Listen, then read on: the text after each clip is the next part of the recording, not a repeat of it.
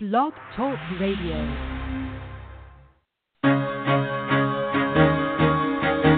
Carol the Coach. Sex, love, and relationships. We talk about it here. Carol the Coach. Compassion with contemporary relevance. I am a psychotherapist. I can be your personal life coach, and I can help you with your issues. There are no problems too small or too big. You can talk about anything. Speaker, columnist, radio TV host, and commentator.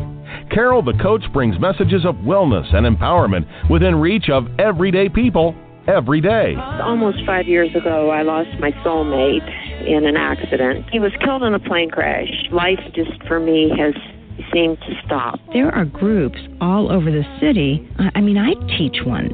It is a specific way to start thinking so that you shift how you see the world, which then shifts your energy, and then you feel better and you actually see things differently. Carol the Coach. Always available, too, at carolthecoach.com. Now, I've got Russell on the line. I'm 47 years old. I'm a truck driver. I'm married. I have a wife in San Francisco. Okay. I haven't been home in 6 months. My thing is, I don't know if I have a sex addiction or what the problem is.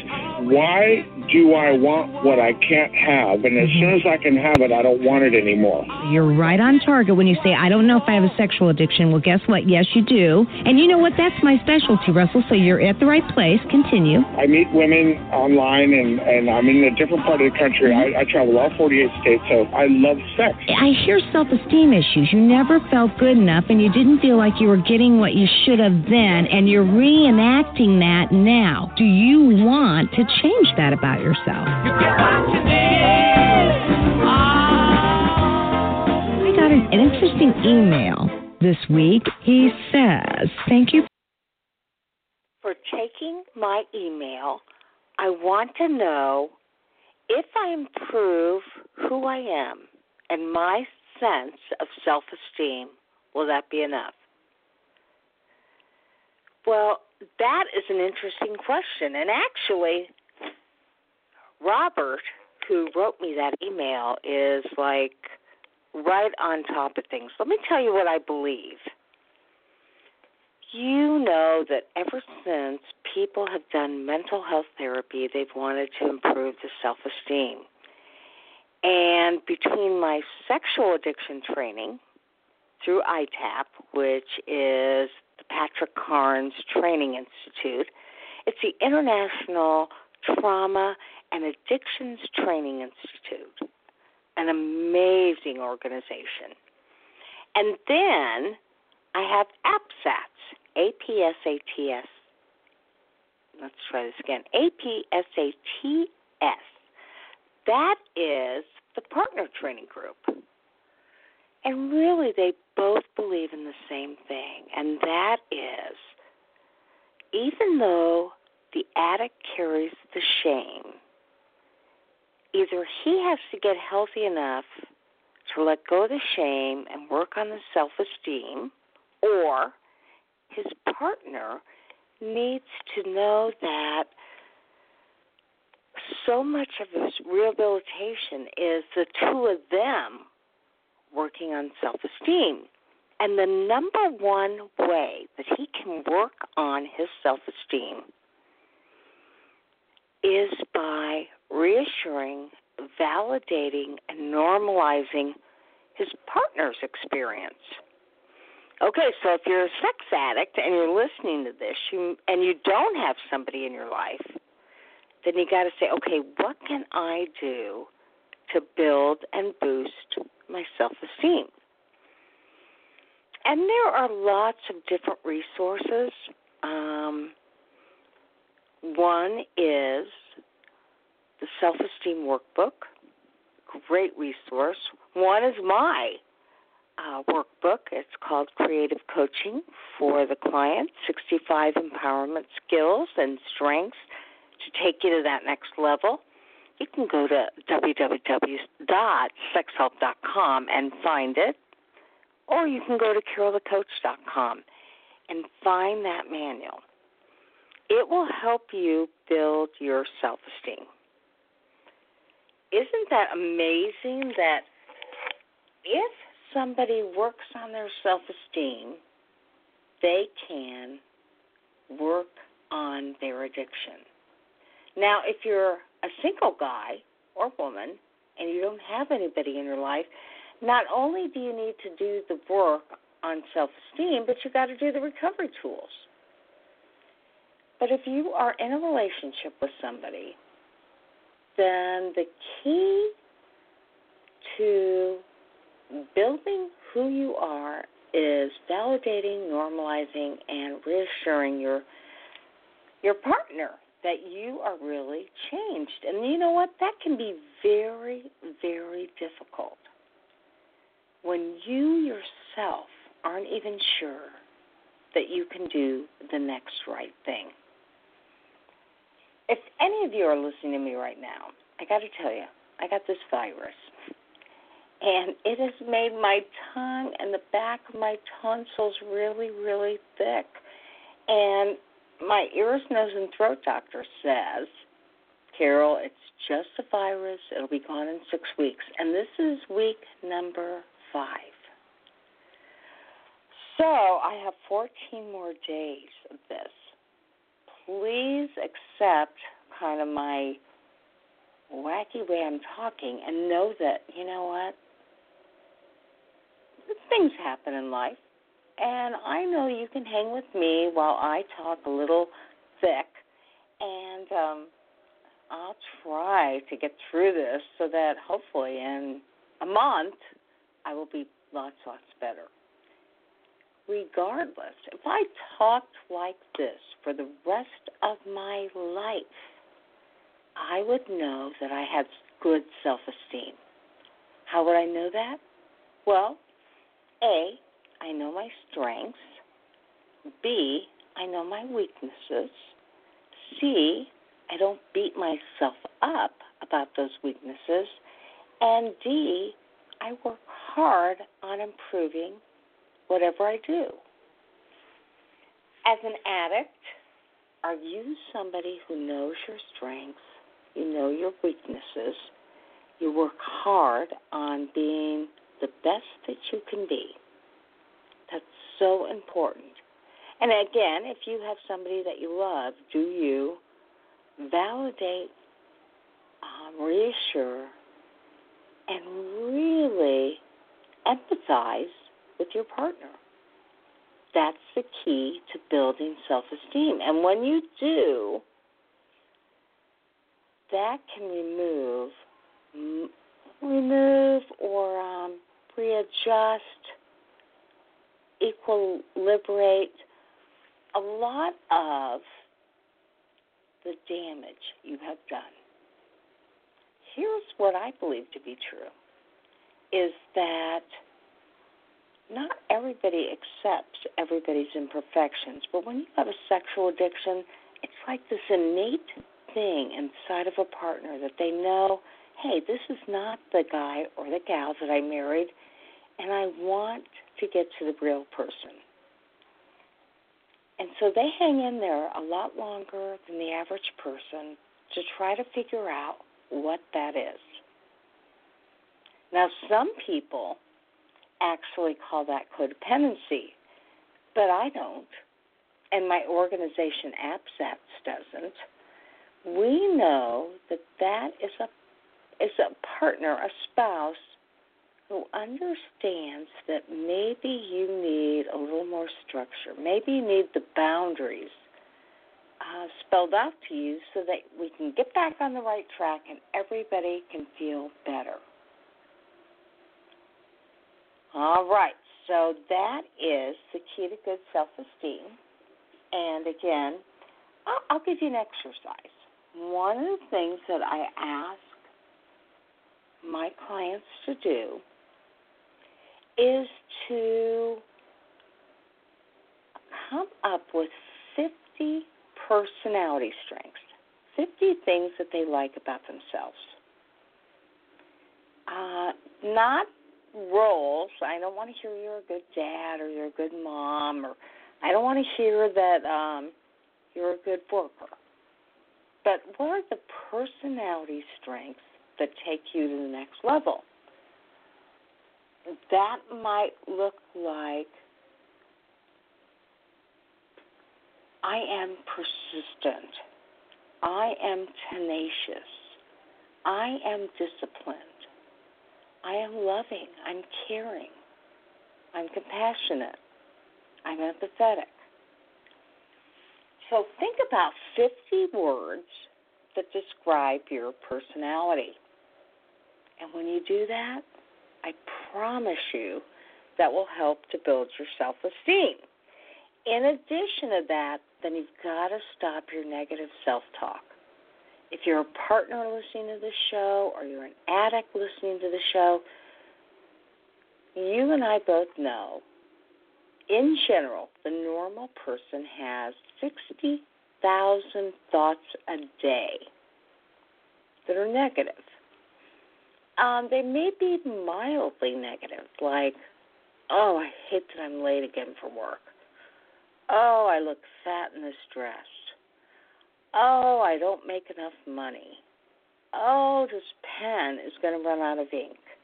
Oh, I should have thought about that sooner. Oh, I'm really a terrible parent. You know, those negative thoughts chip away at who you are. And so when you feel them, when you hear them, when you see them, you stop and you get more realistic. And that might look like,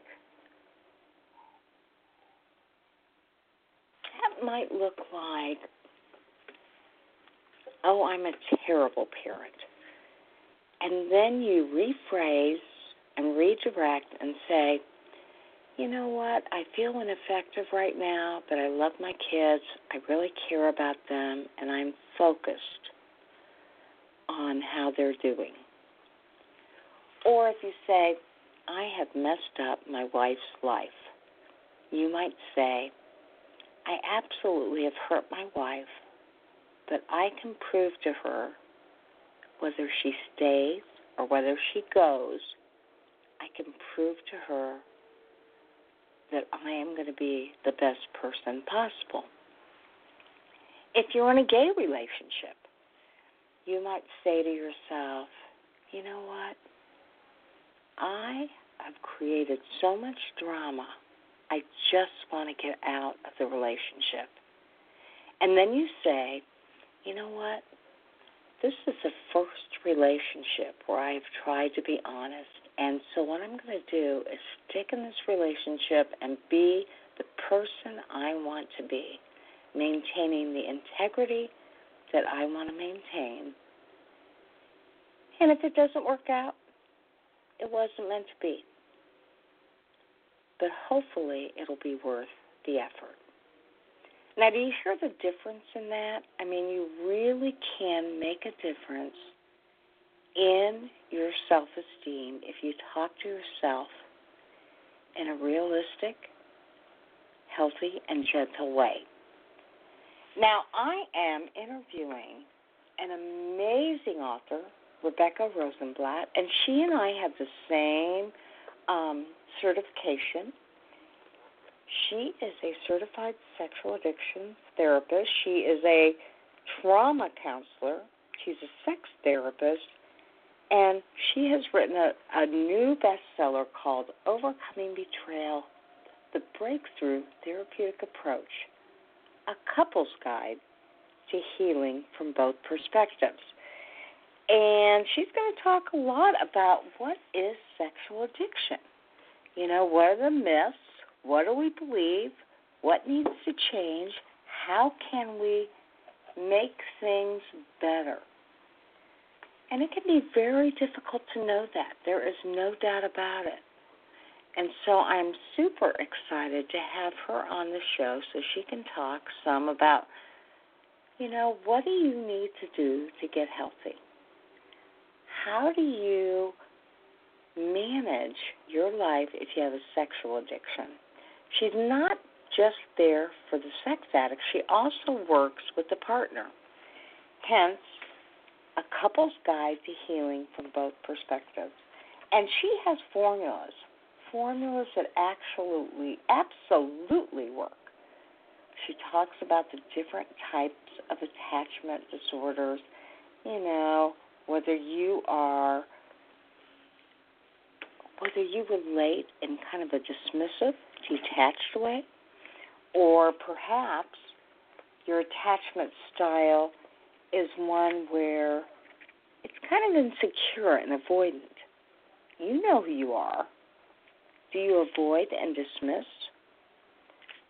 Are you disorganized? So it's important to know about yourself, and Rebecca's going to help us to talk about how do you overcome betrayal and how do you heal with another person. This book that she has written, Overcoming Betrayal, The Breakthrough Therapeutic Approach, A Couple's Guide to Healing from Both Perspectives, is great for the addict and his or her spouse. So I am real excited. She's authored 7 books total. This is an expert in the field. Hi. Rebecca, welcome to the show. Thank you so much for having me as a guest. I am so excited about all the work you do and being part of it tonight. Well, and you are amazing. I mean, you have obviously made it your mission not only to write, but to get out there and disseminate information across the world. Tell me, what made you decide that you wanted to do this work? Well, I have been doing couples work for a very, very long time, and I discovered more and more cases where we're seeing betrayal, a lot of pain, even people close to me, a lot of pain. And I made it my mission to really connect with those people and do my part in helping them find their way out of it and having healthy coping skills so they could get the best out of life. Because ultimately, you and I both know that pretty much any relationship can be saved. It's just a matter of both parties being fully committed and having the right tools and the right help. So I really am excited about being part of that. Well, and you should be, because obviously you give a lot of people hope, strength, and recovery. Now, tell us, what is your definition of sexual addiction? Sexual addiction is an illness where sex is used like a medication to numb out emotional discomfort. Basically, the brain produces neurochemicals that act like any other mind-numbing drugs. So basically, if someone was raised in a situation where there was a lot of trauma, where they had a lot of uncomfortable feelings, they didn't know how to deal with them, they learn to self-soothe. So it's a whole process that gets hardwired. And fast forward as adults, if we feel similar feelings, it's an escape, an autopilot coping mechanism. And it's a compulsion where even if the person wants to stop the behavior, they can't, despite their best interest because of how the brain has rewired itself. But fortunately, we know that it can be treated, and what the brain can learn, it can unlearn, and it can learn new things. So that's the exciting part about the whole line of neuroplasticity. Well, no kidding. So then what are some of the myths about sexual addiction? I'm so glad you asked that because there are so many of them, and I think media doesn't help whenever all these celebrities, they are caught. People have absolutely no empathy or understanding, and they just go on a roll. One is that sex addiction is about quantity. So they think if someone wants it a lot, they must be an addict. But we know that if someone has just a high sex drive, but they cope with it in a very healthy way, they can stop anytime they want. It hasn't become a compulsion, and it's not impacting other areas of their life. And no, it doesn't classify sex addiction, because in sex addiction there has to be that compulsive component, and it does start to take over other areas of one's life eventually. Another thing that really bothers me is when people confuse sex offending with sex addiction and call sex offenders sex addicts. Sex offenders, they're very, very different. They're into paraphilias. They can be sociopathic without remorse. And they can even have antisocial personality, but they don't generally have that compulsive component that we see with sex addiction. Another thing is when people say promiscuous people are all sex addicts. While many sex addicts can be promiscuous, not all promiscuous people are sex addicts. This is sort of akin to all poodles are dogs, but not all dogs are poodles. Many promiscuous people were sexually abused as children, and that makes them feel debased, devalued, and they think that sex is the only thing that they have of value, so they can often use it as coinage to obtain love, acceptance, validation, what have you. And many of them don't even necessarily enjoy it all that much. It's more performance-based. And last but definitely not least, someone who is cheating is a sex addict, and that's not necessarily the case either, because we know that unless they're serial cheaters or they're cheating simultaneously, then it doesn't necessarily class as addiction. I also want to say that sex addicts are not bad people. It isn't a moral or a characterological disorder. As I've mentioned, it's more a neurological coping mechanism. So they do live in many contradictions. They can be really good people who love their families, but then they take time away from them to engage in harmful behaviors. And the contradictions drive them crazy as much as they drive their families crazy, and it's painful to both sides. Well, you know, so many people wonder, how can he or she love me and participate in this behavior? So how would you explain that, Rebecca? Well, you know, let's look at another addiction. Let's say alcohol as an example. So let's say a woman loves to have her wine, but she gave it up when she was pregnant, and she gave birth to a beautiful baby. She's nursing the child. She stops drinking. And then one day the baby's just driving her absolutely crazy, and she thinks, oh, you know what, I'll just take a little bit to calm my nerves. And she drinks a couple of glasses. Now she can pass this on to the baby. She may sleep through the baby being distressed. She could be coming down the stairs. She could take a tumble. She could hurt the baby in many, many ways. So it's not the healthiest thing to do while she's taking care of this child. Does that mean she doesn't love the child? Absolutely not. She could really love the child and still engage in a very unhealthy coping mechanism to cope with her own discomfort, with her own state of mind, and thereby jeopardizing this little baby who's in her care. So if I were to sort of take that example and apply it to sex addiction, a person can really, really love their partner, and when they are distressed, they're trying to amp down their feelings, not amp them up, and being with their partner can sometimes amp them up. And we can't choose just the good feelings and, you know, get rid of the bad feelings. If we're getting rid of feelings, we get rid of feelings altogether. So when someone is distressed, instead of going to their partner, and this is so painful for the partner because they say, why didn't you come to me? Even if you were looking for a sexual fix, why didn't you come to me? But the whole point of sexual addiction is the addict isn't indulging to feel better. They're indulging to feel less. And going to the partner may amp up their feelings. So I think that kind of captures the essence of the contradiction, but very, very painful for the partner.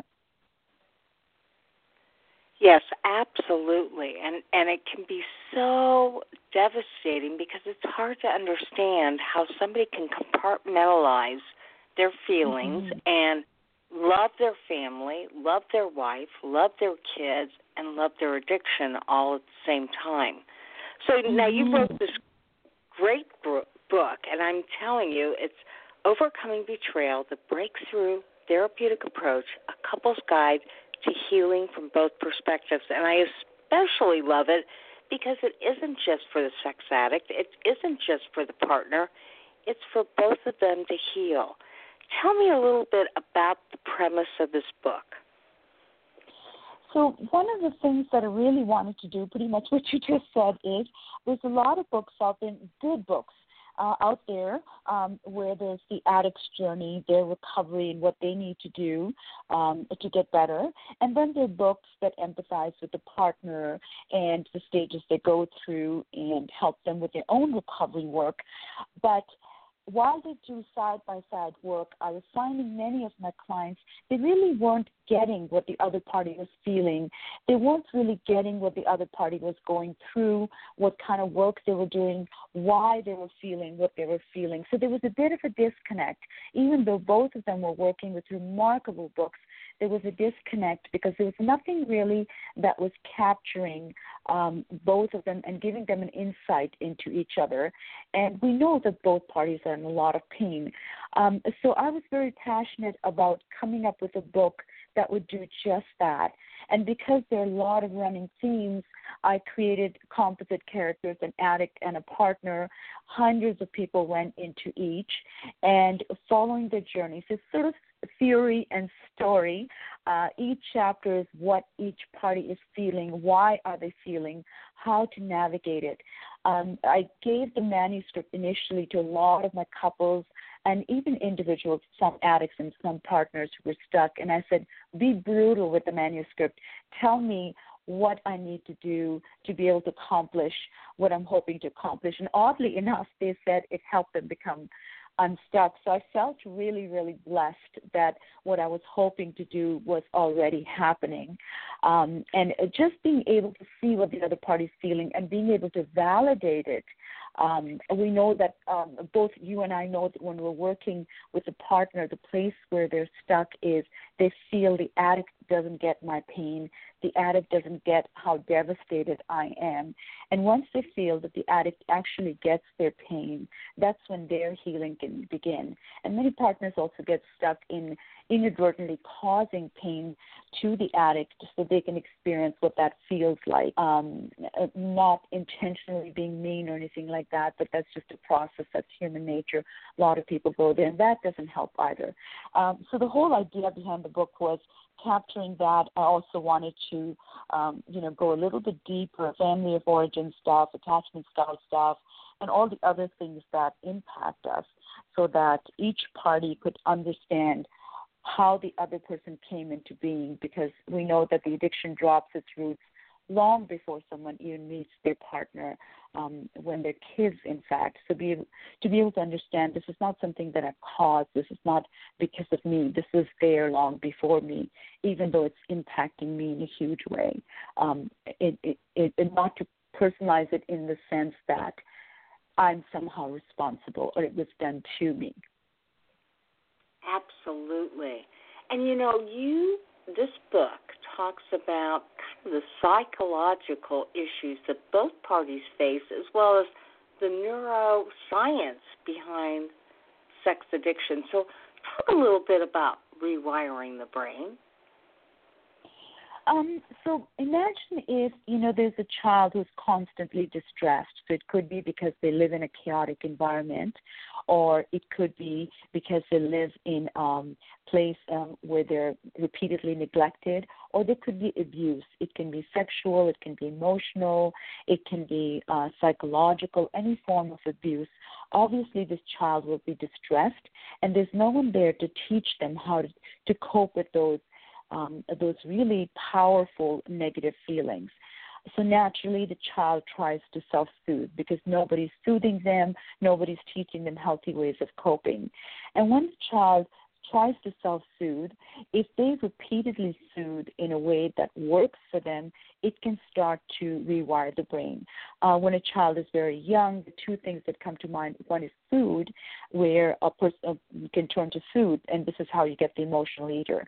The other is sex. A child may accidentally discover that touch feels pleasurable on their own, or maybe somebody introduced it to them, even though it was in an abusive context, because a body responds the way it's supposed to respond. If they discover that, or maybe they came across pornography or lingerie ads or something, and while they were involved in that, it took their mind off the constant pain, the fear that lives inside them. It allowed them to escape, it distracted, and even thinking about it caused a distraction. So whenever they're in that place, maybe they're feeling invisible or hopeless, or they're feeling helpless, or they're feeling that no matter what they do, they're not good enough. And as soon as they start to go there, the brain knows, we know where to go with this. The brain hijacks you to a place of arousal, and then in autopilot, the person looks for the fix. And if it happens repeatedly, neurons that fire together wire together, and the brain, in fact, does get rewired. And these responses become autopilot where the person isn't even thinking about it. Now, one thing I do want to mention is that a person doesn't necessarily turn to a sexual fix because they were exposed to some form of sexual stimulation. More often than not, that's the case. But if they are feeling a high level of anxiety, or if they're feeling trauma and fear, and their cortisol, stress hormone, goes up, their heart starts to race like crazy. So what the brain does, it hijacks them to a place of arousal, almost like a way of taking them to a place where arousal that leads to resolution, that leads to feel-good hormones, will cancel out the cortisol or the stress hormone that was there in the first place. So the brain can do the hijacking all on its own to protect the child from living with these high levels of cortisol that can be really damaging. So again, a lot of this stuff is going on. The child may not even be aware, and almost in a Pavlovian manner, and because the neurons are wiring together, they can go to a place without even knowing it, where that becomes their go-to. And then as adults, if they feel similar feelings, hopeless, lonely, helpless, not good enough, then the brain says, we know what to do here, and it hijacks them to that place so they're not even thinking. And for the partner, they always say, what were you thinking? The sad thing is they just weren't thinking. And that's the painful part. And for this reason, I think Susan Shiver had written that the addict is both the hurricane as well as the home it destroys. So if partners can take one thing away from that, is that the addict is also suffering a great deal of pain. Oh, absolutely. And it certainly shows us where the brain does get hijacked. It's not about feeling in terms of empathy or reality. Mm-hmm. It is about that conditioning that occurs that hijacks the brain. And so, obviously, you've worked with a lot of sex addicts and their partners to heal. How do you do that? Your book talks about disclosure, and it talks about boundaries. Tell us a little bit about that. So there are many steps to it, and, Dr. Carnes has certainly, he has the recovery kit and a lot of books, and there's a lot of remarkable books out there. First of all, the very first thing is, when the cat is out of the bag, often the partner may have had this feeling that something is off, but they're not certain. Once the cat comes out of the bag, anywhere, it can go anywhere. Partly it has to do with the individual's personality, partly with respect to the partner, whether or not they experienced trauma before, because that can become reactivated. And a big thing is how disclosure takes place. Staggered disclosure, which means bits and pieces of information keep coming up, is the worst way of disclosing anything. This is when the partner says, is there anything else? And the addict says, nope, nothing else. And then until they find out something else. And they say, is there anything else? And then they're always waiting, even once they have full disclosure. They're wondering, what else have I not discovered? But once I discovered, the addict will admit to it. So this is why it's really critical to work with certified sex addiction therapists who know which process to follow. So first of all, it's sort of containing the situation. It's managing the crisis. It's really working closely with both parties to see what has come up in them, maybe some family of origin stuff, maybe past trauma. And once they're at a place where they are in a place where they can actually start to do the work, then something called disclosure takes place, where the addict discloses everything that has happened, sans the gory details. Details are never important. I've seen so many partners, as I'm sure you have, where they want to know the details. And once you've heard those, you can't unhear them. So it's basically, what happened? Was it that the person went maybe to escorts or to strip clubs every week? Did they have sex Was it protected sex? Was it unprotected sex? It's that kind of stuff. How much did it cost? Once everything is on the table, then they can begin a new phase in their life without any secrets. As long as there's stuff, as there are secrets there, you can't really have an open and honest, or even try to have an open and honest relationship. So that's one of the pieces. Then each party needs to have their own boundaries. The partner will need to have their boundaries in what they can and cannot do. For instance, they may not be ready to have sex or any kind of intimate, even emotionally intimate contact with a partner. They may need time to heal. They ideally should be working on themselves, so they can have all sorts of boundaries to keep themselves safe and to protect themselves, but being clear that the boundary is for their safety and protection. It's not to punish the addict. The addict also needs to have boundaries, and this is where, we do the 3-circle exercise, where the middle circle is like a red light, the abstinent list, the bottom lines, this is what I don't want to do, and then the next circle is like an amber light, where there's boundaries and triggers, anything from being hungry, tired, stressed, all of those things can kind of weaken the defenses, and then comes those negative feelings that can be triggering. And from there, the person can be on a roll. So knowing what is it that triggers me, and when you know those feelings are coming and those physiological stimuli coming, being prepared, having a really good relapse prevention plan, having fire drills where you know ahead of time what I need to do, et cetera, so you don't go there. So that's important. And, of course, you want to replace your go-to behaviors with healthy behaviors. So that's like the green light, the green circle on the outside. So these are healthy behaviors, working out, reaching out to someone, spending time with your spouse or your kids. Sometimes the spouse may not be able to spend time with you, but at least reaching out to a friend. So there's all those kinds of things. But the addict also can request that maybe the partner not share this with everybody. A partner needs to have 1 or 2 people they can confide in, but for them to share everything with everyone is never a good idea, because you don't know. Maybe you want to salvage the relationship, and also it can have a ripple effect that can impact both parties and children in particular if you have them. So those are the things that a therapist would go over, what to tell, what not to tell. Another thing that couples do at get-go is a 90 days abstinence contract. So the addict will not engage in any sexual activity or even trying to arouse themselves, no euphoric recall, no porn for 90 days. And this is not to teach anybody a lesson. This is basically giving the brain a chance to reboot itself. Dopamine, the chemical that, the reward chemical that gives us the high, sometimes it can go into fatigue. Sometimes you need to give it more and more for it to act. So the 90 days just allows the brain to reboot itself, and starting with a clean slate, because that's what recovery is all about.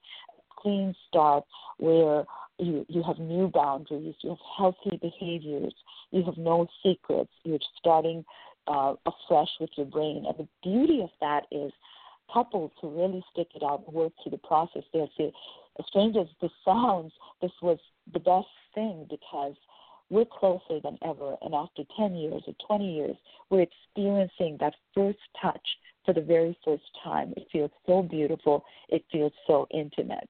So many, many steps to it, and that's why it's a good idea to work with a therapist who is very specifically trained to do this. Because you and I are both CSATs, and one of the things that I have learned in my AppSATs training, which of course is a partner-sensitive training program, is that when somebody participates in boundaries and in the disclosure in and of itself, that disclosure needs to happen as soon as possible. I mean, we need to prepare both people for the disclosure, but when an addict can let go of their secrets, when they can be authentic and transparent and honest, sometimes for the first time in a long time, especially if they've been hiding sexual behaviors as a kid or as a teenager, it really allows them an opportunity to develop intimacy. Now,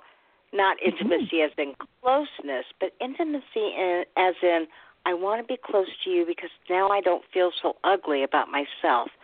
Do you experience that too? Oh, absolutely. The shame lifts, and you see eye contact in a way that's so authentic, because everything is out there, and the guilt, the shame, the hiding, the head dropping down, all that starts to change. And it really, I agree with what you're saying, intimacy, not necessarily in a sexual sense, but in an emotional sense, wanting to connect, feeling good about themselves. So you're so right that is a brand new beginning for the addict, and for them it can be a relief. Many of my addicts have shared that, strange as it sounds, I have a sense of relief. There's no more secrets. There's no more ways of coming up to do this, that, and the other, and then trying to cover it up.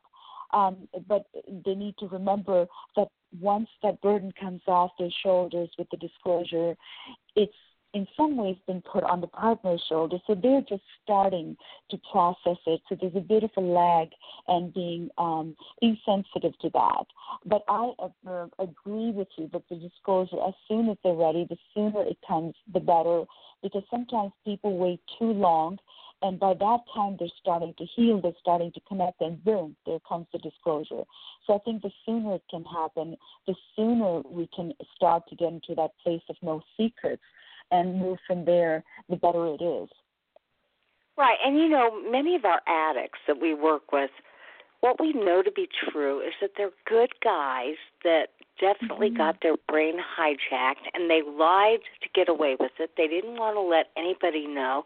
They spent years and years and years hiding in shame, but they do want to get honest. They're afraid of the consequences. They're afraid their partner will leave them. They're afraid their family will find them disgusting.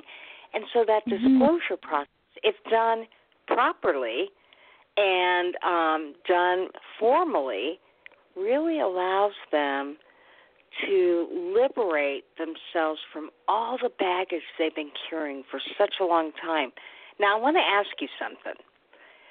Part of my AppSets training, again, says that to build self-esteem in a sex addict requires that once they get honest, they work on reassuring, validating, and normalizing their partner. And when they develop that kind of empathy with their partner, they feel good about themselves. Have you experienced that in couples therapy? Yes, actually, I have. And it's a tricky place to get to, but once they do, that's exactly what happens. Initially, it's like a lot of people, there's a bit of resistance because the shame starts to resurface, and it's like, I've already said that, I've already reassured them, I've already validated them.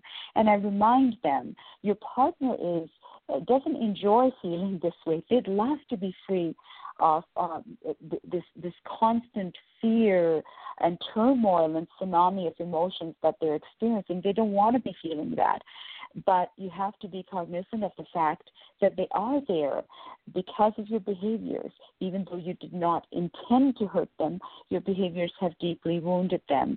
So having that in mind, give them the validation and the reassurance. And once they do that, I had some people that came and where the partner said, so-and-so is here because I think they're a sociopath, they have no empathy. And I'm looking at the person and I'm a little surprised because their body language is telling me something else. And as it turned out, they hadn't even come for a sex addiction. He was a sex addict who was having a difficult time verbalizing and learning how to empathize. And what you just described, you pretty much nailed it. Once he was able to do that and he learned what it was like to be empathetic and to connect and how he could see a positive response in his partner as opposed to all the negative responses he had been witnessing, it was a miraculous turnaround moment for this couple and indeed many other couples I worked with. Well, and I've got to tell you, it is so exciting to read a book that helps the addict and the partner to heal. Again, I'm talking with Rebecca Rosenblat, and her book is Overcoming Betrayal, The Breakthrough Therapeutic Approach, A Couple's Guide to Healing from Both Perspectives. And Rebecca, tell us how we can get this book. So it's available in all major bookstores, as far as I know, Barnes & Noble, and also it's available on Amazon as well. But as far as I know, all major bookstores have it, but definitely Amazon carries it, both in Canada as well as the United States. And indeed, I think you can get it pretty much anywhere in the world because of Amazon. So it is my understanding you can grab it from anywhere. Well, and you just mentioned that you're from Canada, and so if people wanted to work with you or attend your workshops or get more information, how could they do that? Well, they can write me, or they can go to my website, talkwithrebecca.com or relationshipandsexuality.com. I just kept Talk with Rebecca. It's a little bit shorter, easier to remember. And there's a direct to me. There's lots of free articles for downloading, and there's a lot of little video clips from a TV show that I'd hosted. So there's lots of resources out there, but you can certainly connect with me because outside of the sex addiction work, I also like to do couples intensives, because once a couple gets to the place where they are in recovery, they're doing really well, they need something else to help them move to a healthy place because they're rebuilding a relationship. So I do a lot of intensives, hold me tight intensives that are based in emotionally focused therapy. And actually I have one coming up this weekend. And this is Dr. Sue Johnson, who came up with emotionally focused therapy, came up with these intensives that teach you how to love your partner, how to get out of the negative dances that we get into. Forgiveness is something traumatic has happened, how to work past it, how to have healthy conversations, communication, pretty much a map to love in a very healthy way, in a long-lasting way. And the particular intensive has been translated in 171 different languages. So I'm very happy to be participating in that because I find with my addicts, but even people who haven't struggled with addiction, that they need something to help them build a stronger relationship, a more exciting relationship. And many of my older couples, they end up saying, okay, we got to send our kids. We wish we knew this stuff 20, 30 years ago. We want our kids to have this information, our adult kids in relationships, so they don't go through the mistakes that we made. Because a lot of us haven't learned, and particularly with the addict, and often with the partners who can also come from environments where the emotional needs weren't met. Neither party may have learned how to love in a healthy way while taking care of their own emotional health. So it just sort of helps them grasp those skills. Well, absolutely. And you mentioned Hold Me Tight, and you mentioned Sue Johnson. So tell us a little bit about what her philosophy is in terms of couples working together. What I love about Sue's work is it's very much like what you and I do. It makes sure that everything is normalized and there's no shaming going on. There are many different kinds of concepts where shame comes in, but Sue is very much into normalizing, and she does not believe in bringing shame, and she even makes depending on each other. We're not talking about codependence. We're not talking about clinginess, but interdependence, needing each other, and forging that bond together, and knowing the high impact we have on each other. She does a lot. She has done, I think, about 40 years of research has gone into her Hold Me Tight book, and she talks about how important it is for us to need each other and to know how significantly we impact each other. And I thought that my addicts either read the book or they do the intensive. A lot of them had no idea what a significant impact them and their behaviors and just the way they are around their partner, what an impact it has on the partner. So when they appreciate the impact that we have on each other, it's just mind-boggling. It's a major, major transforming moment to realize that, and also if my partner is enraged and upset, it's because they've cared so deeply. I'm having an impact on them because they are so connected to me.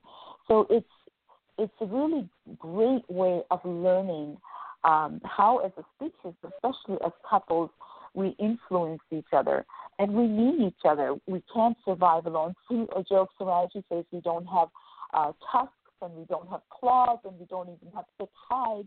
So we're a puny lot. We need to stick together. And nowadays, when we don't live in a large community, it may just be a community of two or a nuclear family. We need each other more than ever, emotionally, physically, spiritually. So he talks a lot about that. So I'm really, really excited about being an EFT therapist.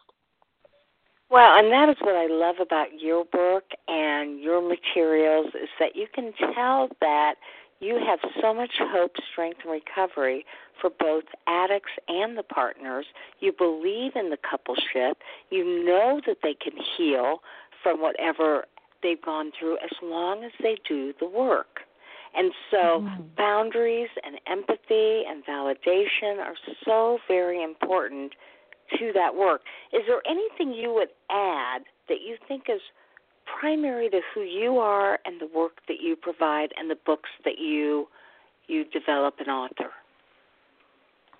Well, you pretty much nailed it, but I keep reminding people to, and even, using some concepts of imago therapy to really, really try to get each other. And in imago therapy, because you have to reiterate what the other party has said, the brain is engaged. So you're not thinking of rebutting. Otherwise, in normal conversation, as a partner is speaking, we're thinking about how are we going to rebut. And if it's a heated conversation, then we can get defensive. But Dr. Gottman says that the 4 horsemen of the apocalypse, defensiveness, stonewalling, criticism, and contempt can be really deadly to a relationship. So if we're thinking more about how am I going to reiterate what my partner is saying, we're paying attention in a very different way. And we can actually get to know them. We can actually, if we try to hear them, to be influenced as opposed to trying to influence them, we can connect with them. And that, again, feeds into the empathy. I'm really trying to get to know you, and I'm really trying to put myself in your shoes and feel what you're feeling. And that's where a lot of the magic happens. And the validation piece also comes out of that. If we don't get what our partner's feeling, we can't authentically validate them, and they get more and more frustrated. And then, the walls start to go up, and, there comes the stonewalling piece there.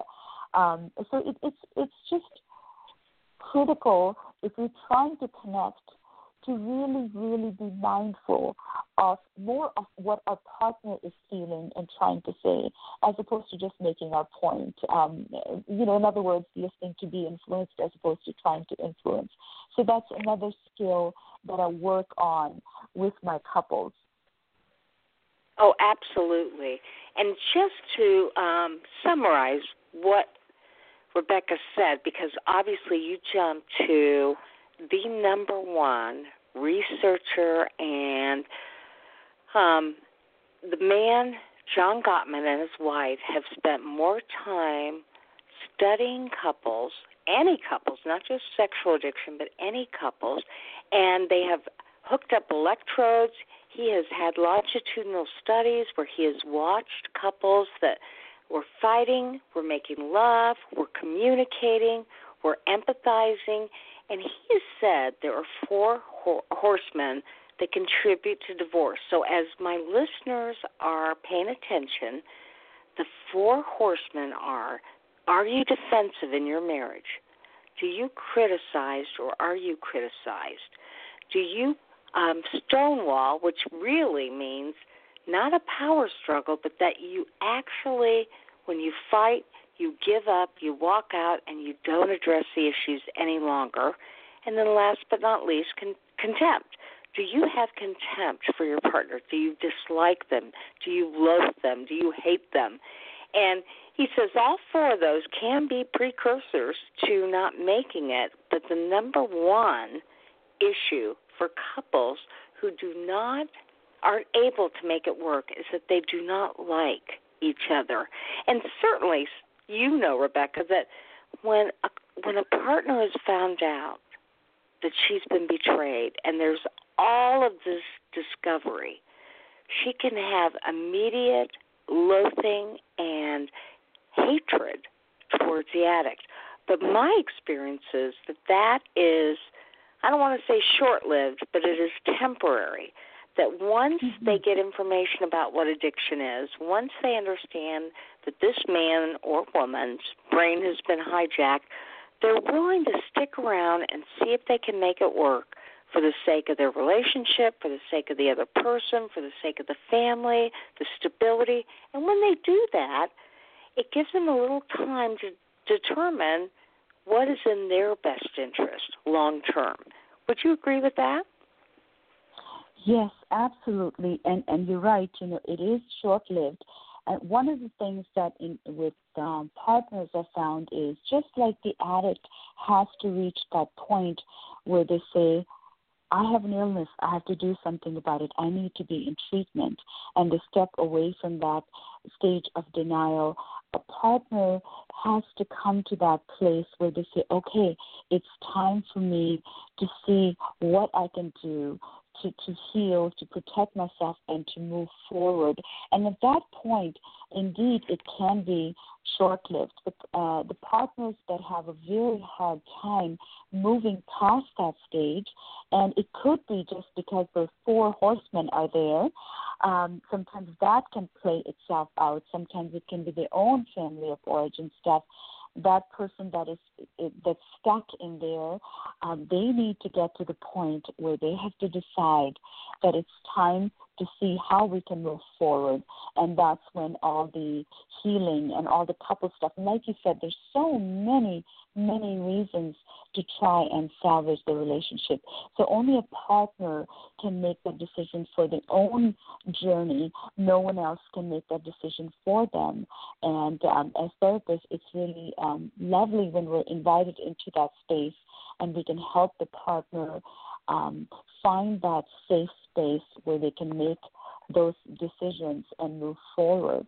And I'm really glad that you elaborated on John's horseman, because he also talks about the flip side being putting a positive spin and also mutual admiration and how critical that is. And that's another thing that as couples are rebuilding, you know, avoiding the four horsemen, but also showing each other mutual admiration when you get to that place. It's not going to happen early on, obviously, but as people are healing, their mutual admiration piece is critical. One of the things that I say to couples is that particularly when the partner is afraid and they're kind of looking for things that might tell them that they're afraid that is my spouse, is the addict going to act out again? So it's human nature for the lens to be looking for those little clues, and you can sometimes miss the positive clues. So I always tell couples to use traffic light signals. Green means this is good, keep it up. Amber alert means, you know, I'm getting to a place where I'm feeling uncomfortable. And red means I'm in a place where I just need to stop. So what my partner said was that when I asked them to say green light, and they have to say it in both directions, when I asked them to say green light to the addict when they're doing something differently, when they're learning a new way of acting, of being around them, a new behavior, a new way of communicating, being able to say, hey, honey, that was definitely a green light moment. They said, I thought initially it was just to let the addict know that I'm taking note, but in fact it ended up being good for me because I realized, hey, this week there have been a lot of green light moments and not too many amber alerts. And I started to notice that there have been so many positive moments which I would have missed if I wasn't doing the green light. So that's another little tool that I give couples that they have a lot of fun with, and it just allows them to look at the big picture and not just be focused on one side. Oh, excellent point. So as we wrap up, I just want to tell you, Rebecca, your book, Overcoming Betrayal, the Breakthrough Therapeutic Approach, a couple's guide to healing from both perspectives, is amazing. I recommend that everybody get a copy because it gives you a step-by-step of what you need to do to begin that healing process. And you talk about it from an addict's perspective and also the partner's perspective. So it really is a book that you can share with each other and work on together to begin that healing process. I want to thank you so much for writing this. I want to know when your next book comes out. People can, again, get a hold of you by contacting you at your website, and it's super simple because it's www. And it's talk. Tell me one more time what it is. Talk with Rebecca. There you go. And I really, really appreciate you coming on because really, you are a person that disseminates information all over the world, and so we are so lucky to have had you tonight. Thank you so much for letting me participate. I really, really admire your show and everything you do. So it was an honor. Thank you very much from the bottom of my heart. Hey, you're welcome, and keep me posted, and I hope we can actually officially meet. That would be awesome. I look forward to it. Absolutely. Next year at the ITAP conference. You weren't there this year, were you? I wasn't here. I go every other year because I do APSATs, I'm EMDR. You know, you got to kind of spread out that continuing education stuff. But next year I'll be there and I'll be presenting, so we'll see you then. Okay, I look forward to it. Thank you. I cannot thank you enough. I'm just totally blown away. You're so amazing. I look up to you so much that you gave me this opportunity. So thank you, thank you, thank you. And I'm sending you big hugs. Well, thank you so much. And you keep me posted. I want to have you back on the show. That'd be awesome. Take care. All right, you take care. Okay, that's Rebecca Rosenblat, and again, she is a registered psychotherapist and a couples counselor. It doesn't get better than that when you can actually work with somebody who is for the coupleship. That can be very difficult when you're working with a sex addict's therapist or a partner's therapist. She cares about you, and so do I. So we need to end. We're already running late. I am so happy to be with you. Go to my website, Sex Help with Carol the Coach. Look at my YouTubes on addicts and partners. You know the drill. It is YouTube, Sex Help with Carol the Coach, and we'll see you next week. I may have this virus, I may not, but I know you accept me exactly as I am, and that's what I do for you too. We'll see you next week, and as I say at the end of every show, you know, there'll only be one of you at all times, so fearlessly have the courage to be authentic, to be honest, transparent, and to be yourself. Talk to you next week. And by the way, have a great one. With the Lucky Land Slots, you can get lucky just about anywhere. This is your captain speaking. We've got clear runway and the weather's fine, but we're just going to circle up here a while and get lucky. No, nothing like that. It's just these cash prizes add up quick. So I suggest you sit back, keep your tray table upright, and start getting lucky. Play for free at LuckyLandSlots.com. Are you feeling lucky? No purchase necessary. Void where prohibited by law. 18+ terms and conditions apply. See website for details.